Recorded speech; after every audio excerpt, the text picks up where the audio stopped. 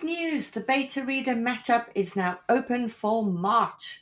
Are you looking for beta readers, some of whom might potentially become writing group members down the line?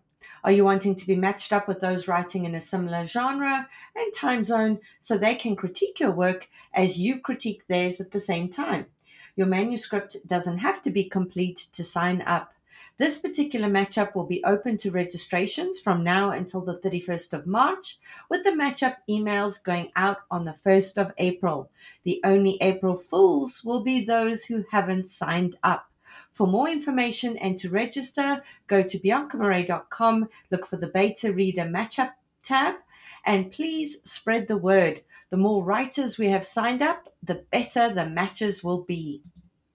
Hello, listeners. This is your co-host, Cece, and I'm so excited to tell you about my upcoming webinar, Writing Tension. Join me on Thursday, April 11th at 8 p.m. Eastern Time via Zoom to learn all about creating tension, conflict, and stakes in a story. This is a super popular writing webinar I offer, and it's filled with expert breakdowns, practical tips, formulas for cracking these elements, and real examples from novels that will help you dial up the tension in your story in actionable ways. And this year, I'm doing something extra.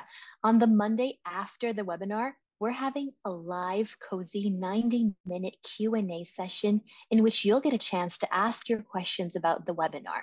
That means we'll get to hang out for 2 days total. And if you can't attend the webinar, and/or the cozy Q&A session, don't worry. They will be recorded and shared with everyone who's registered.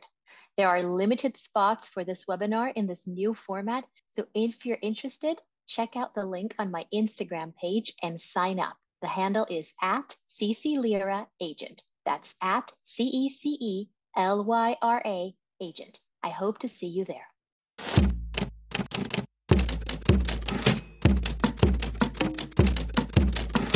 Hi there, and welcome to my show, The Shit No One Tells You About Writing. I'm your host, Bianca Marais.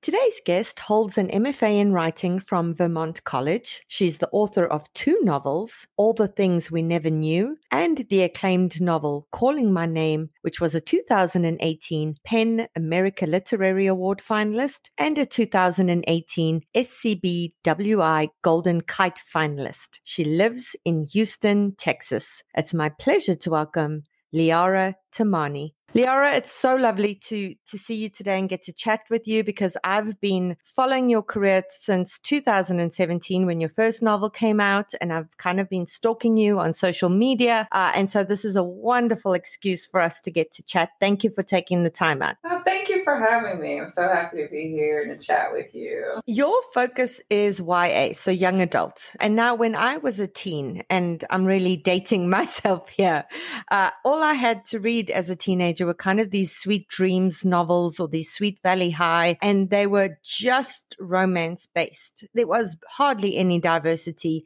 There weren't many serious themes tackled, etc. And so I came to YA as an adult, and I was quite surprised to discover that I loved this genre and that there were heavy, heavy themes explored, and that as an adult, I could learn so much from these books. And I wished so much that I had these books available to me as a teenager. And here are some quotes that you've given in interviews that I found extremely inspiring. You wrote, "I wanted to encourage teens to be more curious because it can lead to beautiful, unexpected things." You wrote, "Even when things seem to be going terribly in the world or in their lives, I want teens to remember to look to the blue sky for peace, to listen to the birds and pay attention to the trees. Simple things, but they can be transcendent." And this one was so profound. You said, "Your parents' issues are not yours. It's good to empathize, but it's also okay to recognize when your parents are wrong and choose to do better for yourself." And lastly, you said, "I want them to recognize their own power." Here you were talking about teens, and to take charge of creating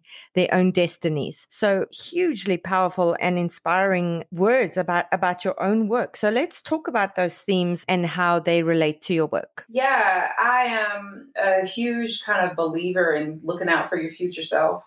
And it's something that it's like I want to inspire, or at least have kids think about, and to know that, they have power over their futures, that every day when they wake up, every little thing they do adds up, and then the days add up, and then they add up to weeks, and then all the things that you've done in those days and done in those weeks and done in those months and done in those years, they really amount to the life that you have. And yeah, there are plenty of bad things happening in the world.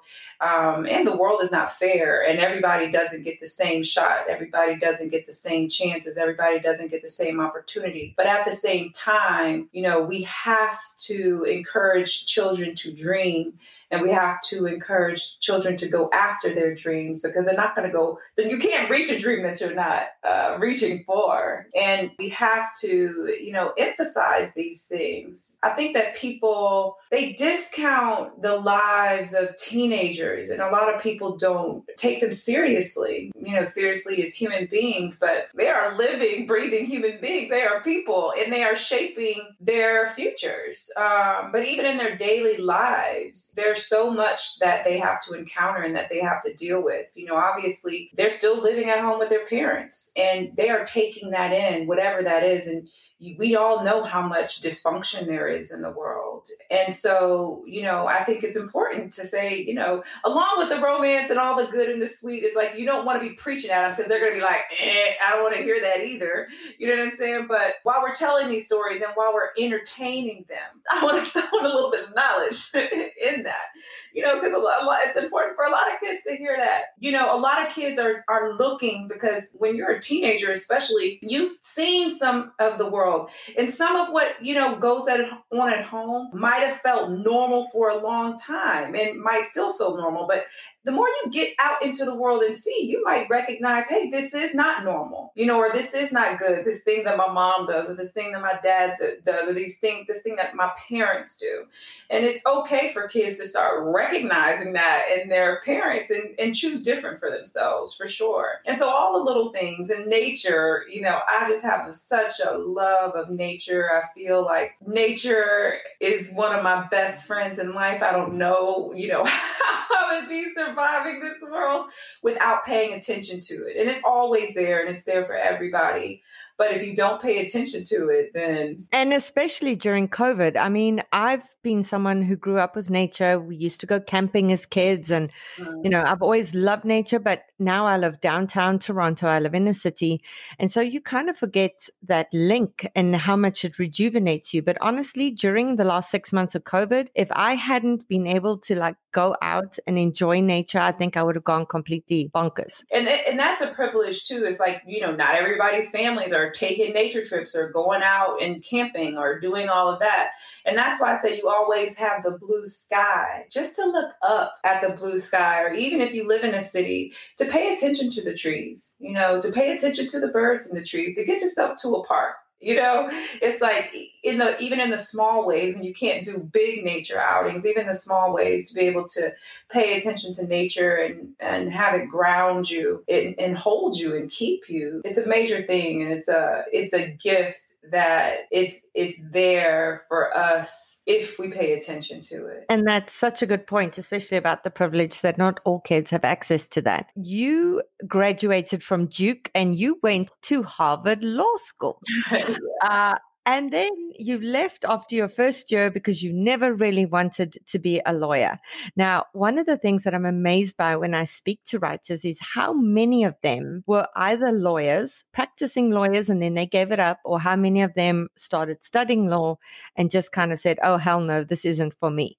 Can you tell us a bit more about your career trajectory? Yeah. So I grew up, and my father was a lawyer, and he always wanted me to be a lawyer because I was the best student of my siblings. I made the A's and so he was like, okay, you.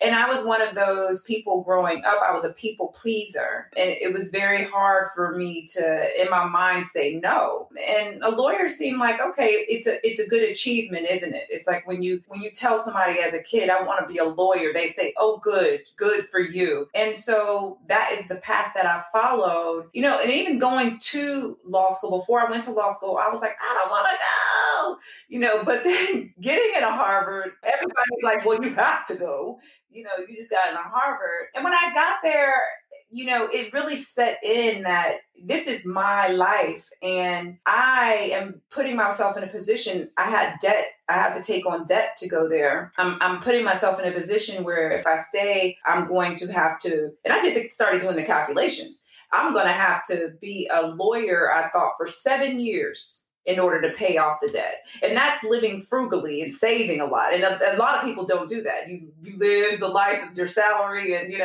but if I live frugally and, I could pay off the debt in 7 years, but then you're a lawyer about it, and I decided, no way am I about to give my 7 years of my life to something I don't want to do. And so I left. And, a lot of people call me crazy. People thought I had lost my mind.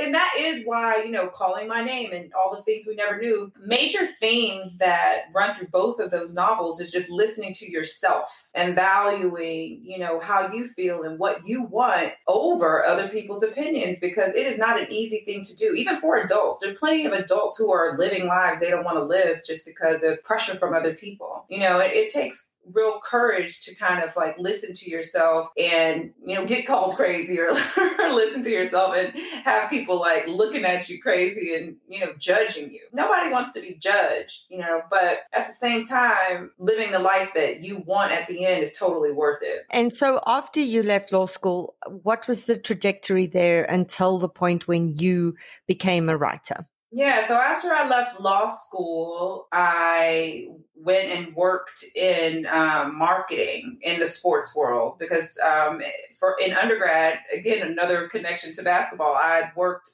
for the National Basketball Association. So then after I left law school, I went and worked for the Houston Rockets and Comets, which is the local team for the National Basketball Association.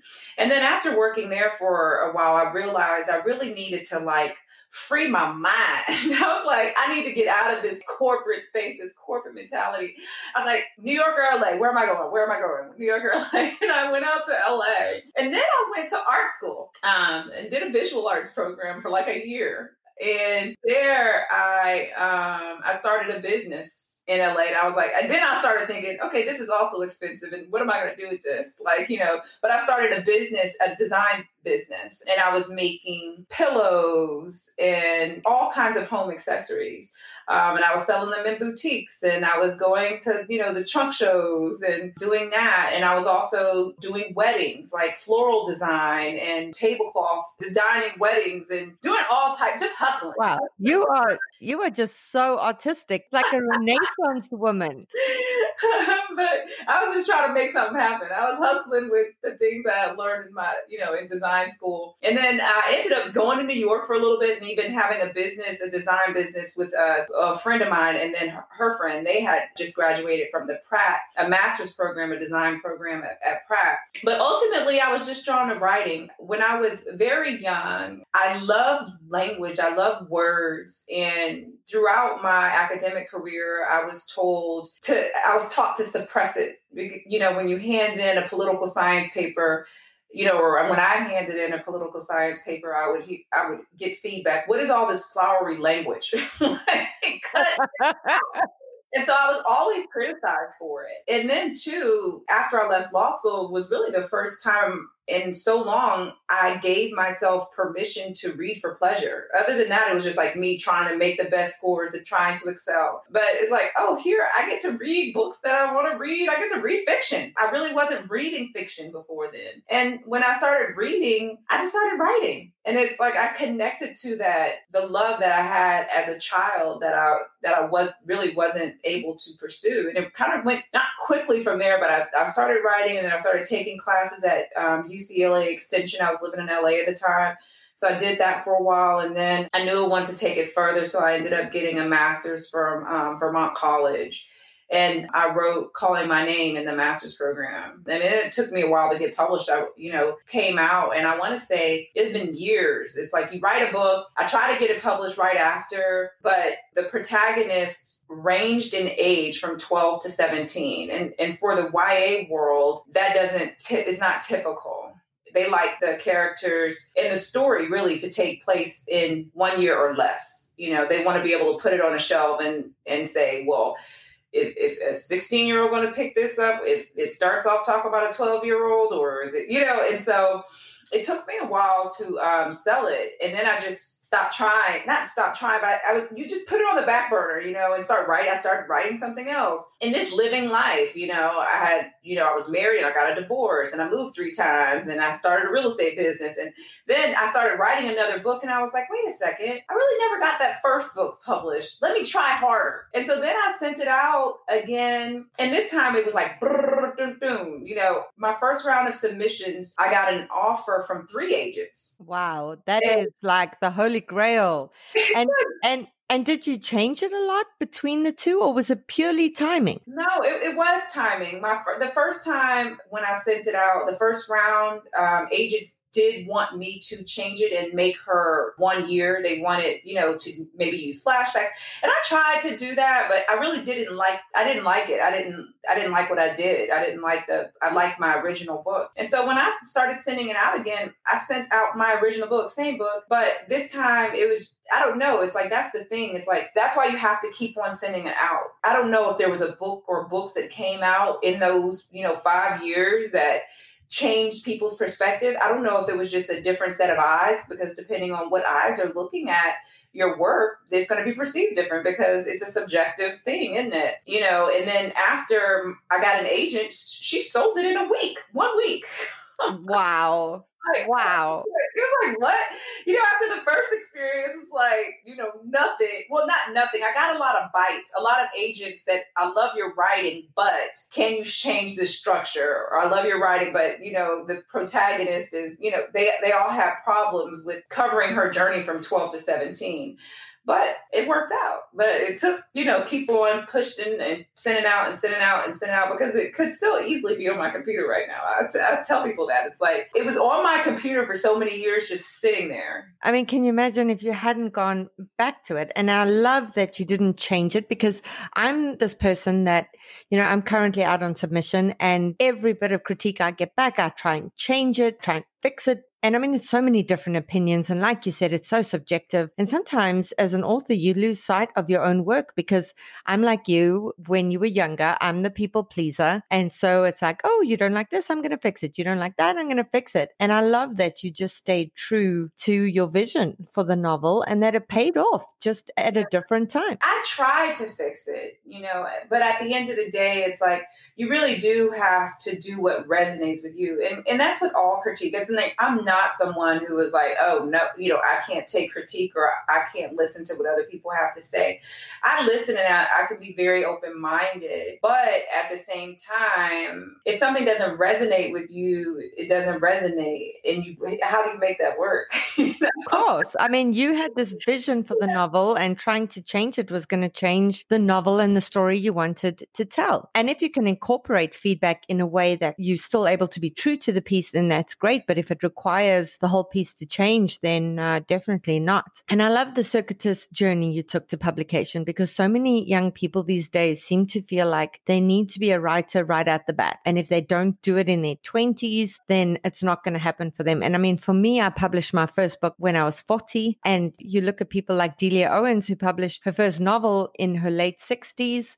And so it's never too late to find your way back to writing. And I say find your way back because I feel like all writers start off being writers. As children, we love language, we love writing, but then we get told that writing isn't a real occupation, that you need to have a fallback and you need to be more responsible. And so we kind of put that aside. And I love that as writers, we find our way back to that original passion at some point. Yeah, I do think, as children, we all have big imaginations, and we all think the world is some huge kind of place and you kind of can do anything. But it's like the older you get, the smaller the world tends to become, just because of what everybody is telling you. You need to do something practical or realistic. You need to do something that makes money. As much as I love books or love language, I didn't put the two together like, oh, I'm reading a book by an author, therefore I can be an author. It just never even occurred to me. Like, this is possible. I can do this. Because the list of things that people talk about and the list of careers that people talk about when you're young is just so limited. In all the ways we need to kind of broaden the perspective, for young people and help them see all the many different ways there are out there of making money and help them translate their own individual passions into ways that can make them money. And it's not always the traditional route. It's not, all kids are not going to grow up and work in corporate America. But that is what we train kids for in school. We are training them to go and get a job and sit at a desk.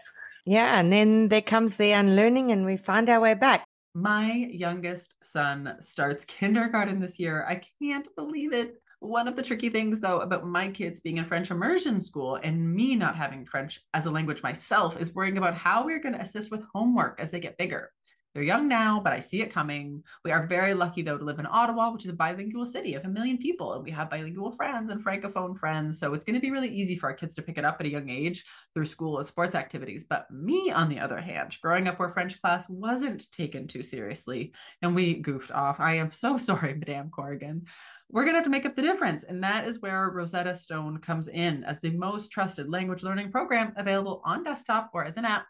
And it truly immerses you in the language you want to learn. Immersion is a proven way to learn a language. Instead of memorizing and drilling vocabulary words, you learn by matching audio from native speakers to visuals, reading stories, participating in dialogues, and other practical language skills to fast track your ability to communicate fluently. There are no English translations in the product. You're getting trained to listen, speak, read, write, and think in your new language. Rosetta Stone users especially love the speech recognition feature. As you practice speaking, Rosetta Stone uses advanced voice recognition technology to match your audio to audio from native speakers, and then gives you feedback on how well you're pronouncing words so you can really hone those pronunciations, which we know is key to sounding fluent. It offers 25 languages from Spanish, French, Italian, German, Chinese, Korean, Japanese, even Dutch, Arabic, and Polish. This is the best language program to get because they have been the expert for 30 years and used by millions. Thousands of companies and government organizations use Rosetta Stone to support language learning training online. Of all the apps, it is the best at speech recognition technology, so it compares your sound waves to those of native speakers.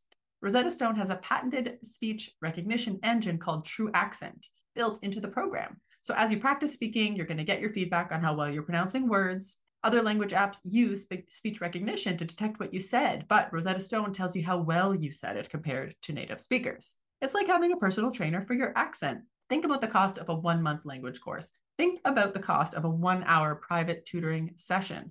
But with Rosetta Stone, you enjoy a lifetime membership and accessibility on desktop or app. And right now we have a special offer for you guys that is 50% off. That is lifetime access to 25 language courses on Rosetta Stone for 50% off, a complete steal. Do not put off learning that language. There is no better time than right now to get started. For a very limited time, the shit no one tells you about writing listeners can get Rosetta Stone's lifetime membership for 50% off. That's visit rosettastone.com/today. 50% off, unlimited access to 25 language courses for the rest of your life. Redeem 50% off at rosettastone.com/today today. Calling all memoirists. I'm so excited to let you know that I've put together an incredible all about memoir lineup for Saturday, the 11th of May from 10 a.m. to 5 p.m. Eastern Time, in which 6 amazing speakers guide you through everything you need to know to write a memoir that will sell. You'll get opportunities to ask questions of best-selling memoirists, while also standing a chance to have your query letter live critiqued during the webinar. To see the awesome lineup and to register, go to biancamarais.com. There's an early bird promotion for the first 50 delegates who sign up. Come and join us and get your memoir groove on. So something I have to ask is, how important was your MFA in terms of your writing success? If you didn't do the MFA, do you feel like you could have sat down and written the same novel? Was it integral to your success? Do you recommend that people go out and get their MFAs? I'm not going to say I recommend. I think that there are so many different paths and everybody has to do what's best for them. I would say at the time when I went and got my MFA, it was important for me to carve out that time for myself. And, a lot of people, which I'm sure many writers can identify with, if you tell people you're a writer, people don't respect it, unless you have published something, unless you're on deadline. And so it was a way for me in my life to carve out many, many hours to write, and for that time to be respected and me to hold the space and say, hey, no, this space is for me and my writing. And not everybody has to do that. And other people may do a better job holding that space for themselves. But for me, it was a really great way to hold that space and to learn, the craft of writing. And so I'm happy that I have that. It's like now it's weird because it's so many years later. And when you're writing, you forget the things that you already know, and you forget the things that you kind of just like take for granted, and you forget what you've learned. It's like every time you write a book now, it just seems impossible. At the beginning, you're like, how do I write? I don't know how to write. Feels like you're back to square one. I swear, I always find those first few paragraphs, it's like learning to walk all over again. It's crazy. Gosh, it's awful. Yeah. Yeah, exactly. But it was definitely beneficial for me. But I can't say that it's like, oh, yes, everybody run out and go do it. Everybody, has different ways of learning, and their lives look a lot different. So for those people who can't afford MFAs or who don't have the time for it, I feel like something that comes out of an MFA that is hugely useful is the critique. It is having fellow people in the class critiquing your work. It's having your lecturers or whoever critiquing your work and giving you the feedback, which allows you to go back and draft and polish based on that. So I feel like for people who MFA it isn't an option for them, then certainly writing groups or a mentor who is able to critique their work and give them that feedback is kind of integral. Or even the deadline. Like I was in a low residency program. With a low residency program, you work with a single advisor every semester, and you are sending your work, you send packets every month to the advisor, and you do get feedback. And so that feedback is very good to receive from somebody. But I think more important was just having a deadline. On the first of the month, your packet is due, and in that packet, you need pages. And so I feel like I can't remember who, but I feel like I've talked to somebody. They pay a deadline person. They pay somebody to hold them accountable for this. Listen, I mean, I'm sure everybody doesn't even have to pay someone. Just find the bossiest person in your life and get them to crack the whip, man. Pick someone who you're scared of. And if you don't send them those pages, they're going to yell at you. It's due now. And to have that pressure and to feel that pressure, right? Because we all, when the pressure's on, it's like you do what it takes to get it done. But when the pressure's off, you may be like, I didn't do it. It didn't get done. And I feel like that inner critic, when you don't have a deadline, it's so easy for that inner critic to look at the pages you've done and gone, oh, these are all awful. They're not good enough. And so you will spend another 3 months polishing a whole bunch of paragraphs that may actually never see the light of day. I'm sure you've had the experience where you've spent days on something and an editor's just like, nope, and they cut it. And you were like, oh my God, I just wasted a lot of time. So, I feel like when you have that deadline, you don't sit and rework everything because you just don't have the luxury of the time for that. And sometimes that's actually a very good thing. So moving on to YA as a genre, how different is it to other genres, besides the fact that your target audience is young adults, besides the fact that your themes should be related to things that young people care about? Is the writing itself different? Like I've read articles in which I've been told that when you write YA, your sentences need to be so much shorter and to the point and things like that. Have you found it to be a very different writing style or not necessarily? Yeah, I would say that is totally different for every writer as well. My style is a bit different. And my first book, Calling My Name, it could have gone adult as well. My agent decided to submit it to the YA market first, and the protagonist is young. So that's why it could appeal to young people, but it could have also appealed to adults, especially with the form, with it being vignettes and short stories and the language too. I personally don't make my sentences any different. For YA, I think the most important thing for the young adult market when I'm writing now, because I am now writing consciously YA. My last book was a very conscious, because I knew it was going to be for the young adult market. The book I'm working on now is too, and it's the voice. You want to get down a believable young voice, and that's it. One I'm working on now, I'm writing in close third, and the voice is still very important because I want a teenager to pick up the book and feel the person who is telling the story. I want them to be able to relate to the person telling the story as much as they relate to the character, because how the story is told and what language you use to tell it, it matters. It's like, that's the first thing you pick up. It matters in adult fiction too, by the way. The most important thing, I think the most important thing with fiction, period, is voice. The voice. Yeah. That's it. It's like, once you get that down, it's like smooth sailing. It's like everything else falls into place after that. Falls into place. Yeah. But in terms of your third person, like you're speaking about your next project, is this your voice as author, as narrator, or is it another character as narrator? No, I'm struggling with it. It started as more of my voice. And it's so funny because you just mentioned that period of time where you look at all your pages and you're like, this is trash, And so I just had one of those moments literally yesterday, because I've started writing it more in my voice, maybe a little bit, younger, or using, different language, but more or less it was my voice in a close third. And even though I like it, I struggle with it because, I looked at it yesterday and I was like, I don't know, is it too me? Is it too much of me and not if somebody else should? And so now I'm thinking of starting to write, instead of I'm not going to go back and try to rework those pages and trash those pages. I'm going to start writing a totally different section of the book in a different voice, and I'm going to see how it goes. And so I don't want, because the inner critic is an inner critic kid. and that'll give you some emotional distance from it. So you can come back to those early pages and you can compare them to the later pages, and you can go, okay, which voice was better? Which one is better? Because at first when I was writing it, and soon after I was writing it, I loved it. I was like, oh, this is amazing. I feel like I told my agent that too. I was like, oh, this is amazing. It's going so well.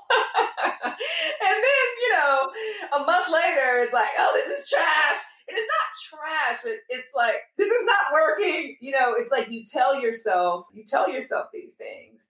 But no, I'm just going to try it a little bit different and see what works, and see what's more natural and see what flows more. Because I will say that the beginning, even though it's in my voice, I am also doing it third person present instead of third person past. And that may change too. Third person past would seem more natural, but third person present, it's not feeling as natural. So I'm working through things still. Yeah. I'm in it, but I still haven't made solid decisions.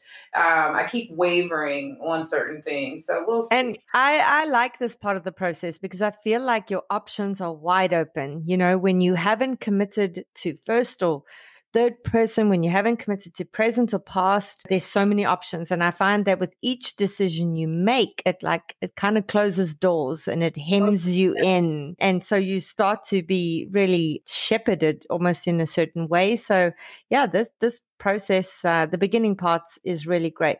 In terms of when you're writing, this is a twofold question. One, do you have young adults who read your work as you're going along to see if it appeals to them? And two, do you have young adults in your life who you speak to kind of understand what it is that teenagers care about these days? Or are you just one of these people that you just kind of are tapped into that and you know it? Yeah, I don't have any young teenagers, although I should enlist my nieces for this. honest. I don't let them read it ahead of time, but I am in conversation with them a lot and I see them a lot. And so they definitely inspire me and I pay attention to everything they do and say.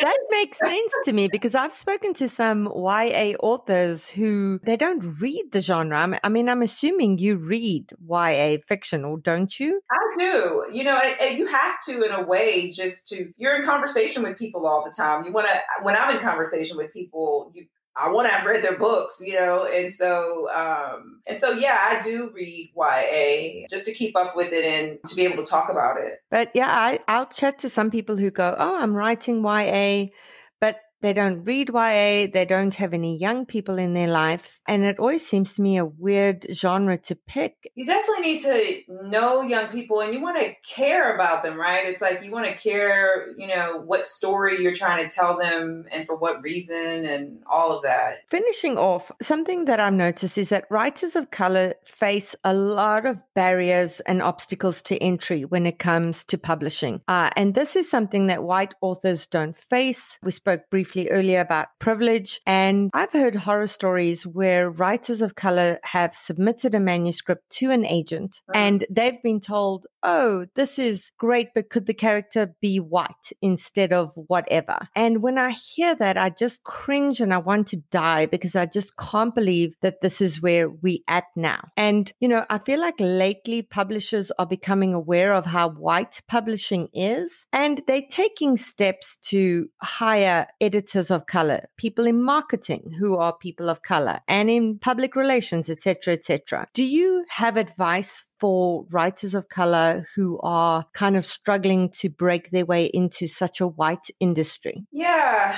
Advice. I don't know about advice. I mean, here's what I can say. I have no horror stories about entry, but with that being said, when the people who are buying manuscripts are predominantly white and you are writing Black characters, and they are coming from a Black culture, there are going to be things that the people who are reading the manuscripts don't understand. There are going to be bits of culture they just don't get.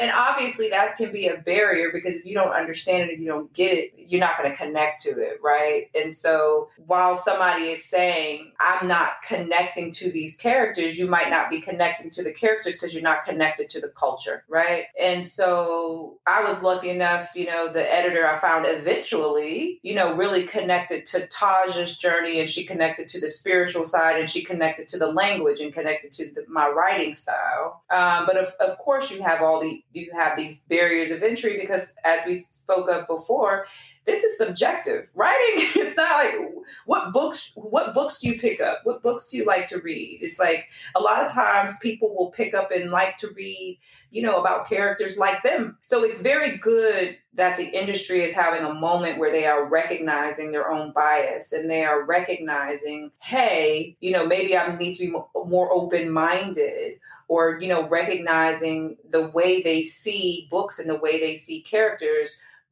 it's of course impacted by who you are and your background, and it's important that publishers have marketing people in place trying to reach the Black market or, Black readers where they are is maybe different from, where you reach white readers and where they are. And not to say, and I will put this out here too, it's like books featuring Black characters are not only for Black people. Like, we need to get away from that.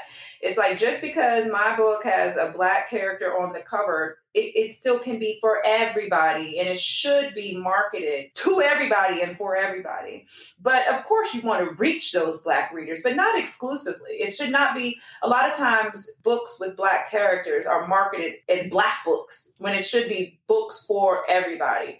And I hope this is, I hope it's something that marketing professionals are more aware of going forward. I certainly hope also that in the past, I think, it's not even just in book publishing, I think it's in the entertainment industry in general, Black pain has sold more. And even now, if you look at all the books that money is thrown behind, a lot of them are about race. And, and I understand that white people in the industry, you look at these books and you feel good about pushing these books and pushing this conversation about race. And we need to have conversations about race. I mean, look at the moment we're in. We have a president who cannot condemn or won't condemn white supremacy. Just as important as pushing the conversation about race, it is equally important to have books about all types of Black people doing all types of things that are not centered on race. Because when you only value, our struggles with race and the race problem, you're not valuing all of our humanity, and you're not showing and celebrating our full humanity. And that's another huge problem I see, just not only in the book industry, but at large. We have to be out here celebrating all types of Black stories. Leora, we've come to the end of our time together. Thank you so much for this discussion. It's been so wonderful chatting with you. And here's a sneak preview of next week's episode. Please join me in welcoming Cecilia Lyra. I love to quote Ann Patchett on this. So she wrote a great essay called The Getaway Car, and I'm going to quote from that. Basically, she said, if a person of any age to pick up the cello for the first time and said, I'll be playing in Carnegie Hall next month, you would pity their delusion. Yet beginning fiction writers all across the country polish up their best efforts and send them off to the New Yorker. That's her quote. And, it's true. It might seem weird to compare a cello to writing because you think, well, I'm literate. I can write a sentence. But knowing how to write, being literate, is not the same as knowing how to tell a story. These are entirely different skills. And that's it for today's episode. If you have any questions about writing or publishing, please email me at theshitaboutwriting@gmail.com, and I'll do my best to get them answered for you. I hope you'll join us for next week's show. In the meantime, keep at it. Remember, it just takes one yes. Great news! The Beta Reader Matchup is now open for March. Are you looking for beta readers, some of whom might potentially become writing group members down the line? Are you wanting to be matched up with those writing in a similar genre and time zone so they can critique your work as you critique theirs at the same time? Your manuscript doesn't have to be complete to sign up. This particular matchup will be open to registrations from now until the 31st of March, with the matchup emails going out on the 1st of April. The only April Fools will be those who haven't signed up. For more information and to register, go to biancamarais.com, look for the Beta Reader Matchup tab, and please spread the word. The more writers we have signed up, the better the matches will be. Hello, listeners. This is your co-host, Cece, and I'm so excited to tell you about my upcoming webinar, Writing Tension. Join me on Thursday, April 11th at 8 p.m. Eastern Time via Zoom to learn all about creating tension, conflict, and stakes in a story. This is a super popular writing webinar I offer, and it's filled with expert breakdowns, practical tips, formulas for cracking these elements, and real examples from novels that will help you dial up the tension in your story in actionable ways. And this year, I'm doing something extra. On the Monday after the webinar, we're having a live, cozy 90-minute Q&A session in which you'll get a chance to ask your questions about the webinar. That means we'll get to hang out for 2 days total. And if you can't attend the webinar and or the cozy Q&A session, don't worry. They will be recorded and shared with everyone who's registered. There are limited spots for this webinar in this new format, so if you're interested, check out the link on my Instagram page and sign up. The handle is @CeCelyra_agent. That's @CeCelyra agent. I hope to see you there. Great news! The Beta Reader Matchup is now open for March. Are you looking for beta readers, some of whom might potentially become writing group members down the line? Are you wanting to be matched up with those writing in a similar genre and time zone so they can critique your work as you critique theirs at the same time? Your manuscript doesn't have to be complete to sign up. This particular matchup will be open to registrations from now until the 31st of March, with the matchup emails going out on the 1st of April. The only April Fools will be those who haven't signed up. For more information and to register, go to biancamarais.com, look for the Beta Reader Matchup tab, and please spread the word. The more writers we have signed up, the better the matches will be. Hello, listeners. This is your co-host, Cece, and I'm so excited to tell you about my upcoming webinar, Writing Tension. Join me on Thursday, April 11th at 8 p.m. Eastern Time via Zoom to learn all about creating tension, conflict, and stakes in a story. This is a super popular writing webinar I offer, and it's filled with expert breakdowns, practical tips, formulas for cracking these elements, and real examples from novels that will help you dial up the tension in your story in actionable ways. And this year, I'm doing something extra. On the Monday after the webinar, we're having a live, cozy 90-minute Q&A session in which you'll get a chance to ask your questions about the webinar. That means we'll get to hang out for 2 days total. And if you can't attend the webinar and or the cozy Q&A session, don't worry. They will be recorded and shared with everyone who's registered. There are limited spots for this webinar in this new format, so if you're interested, check out the link on my Instagram page and sign up. The handle is @CeCelyra_agent. That's @CeCelyra agent. I hope to see you there.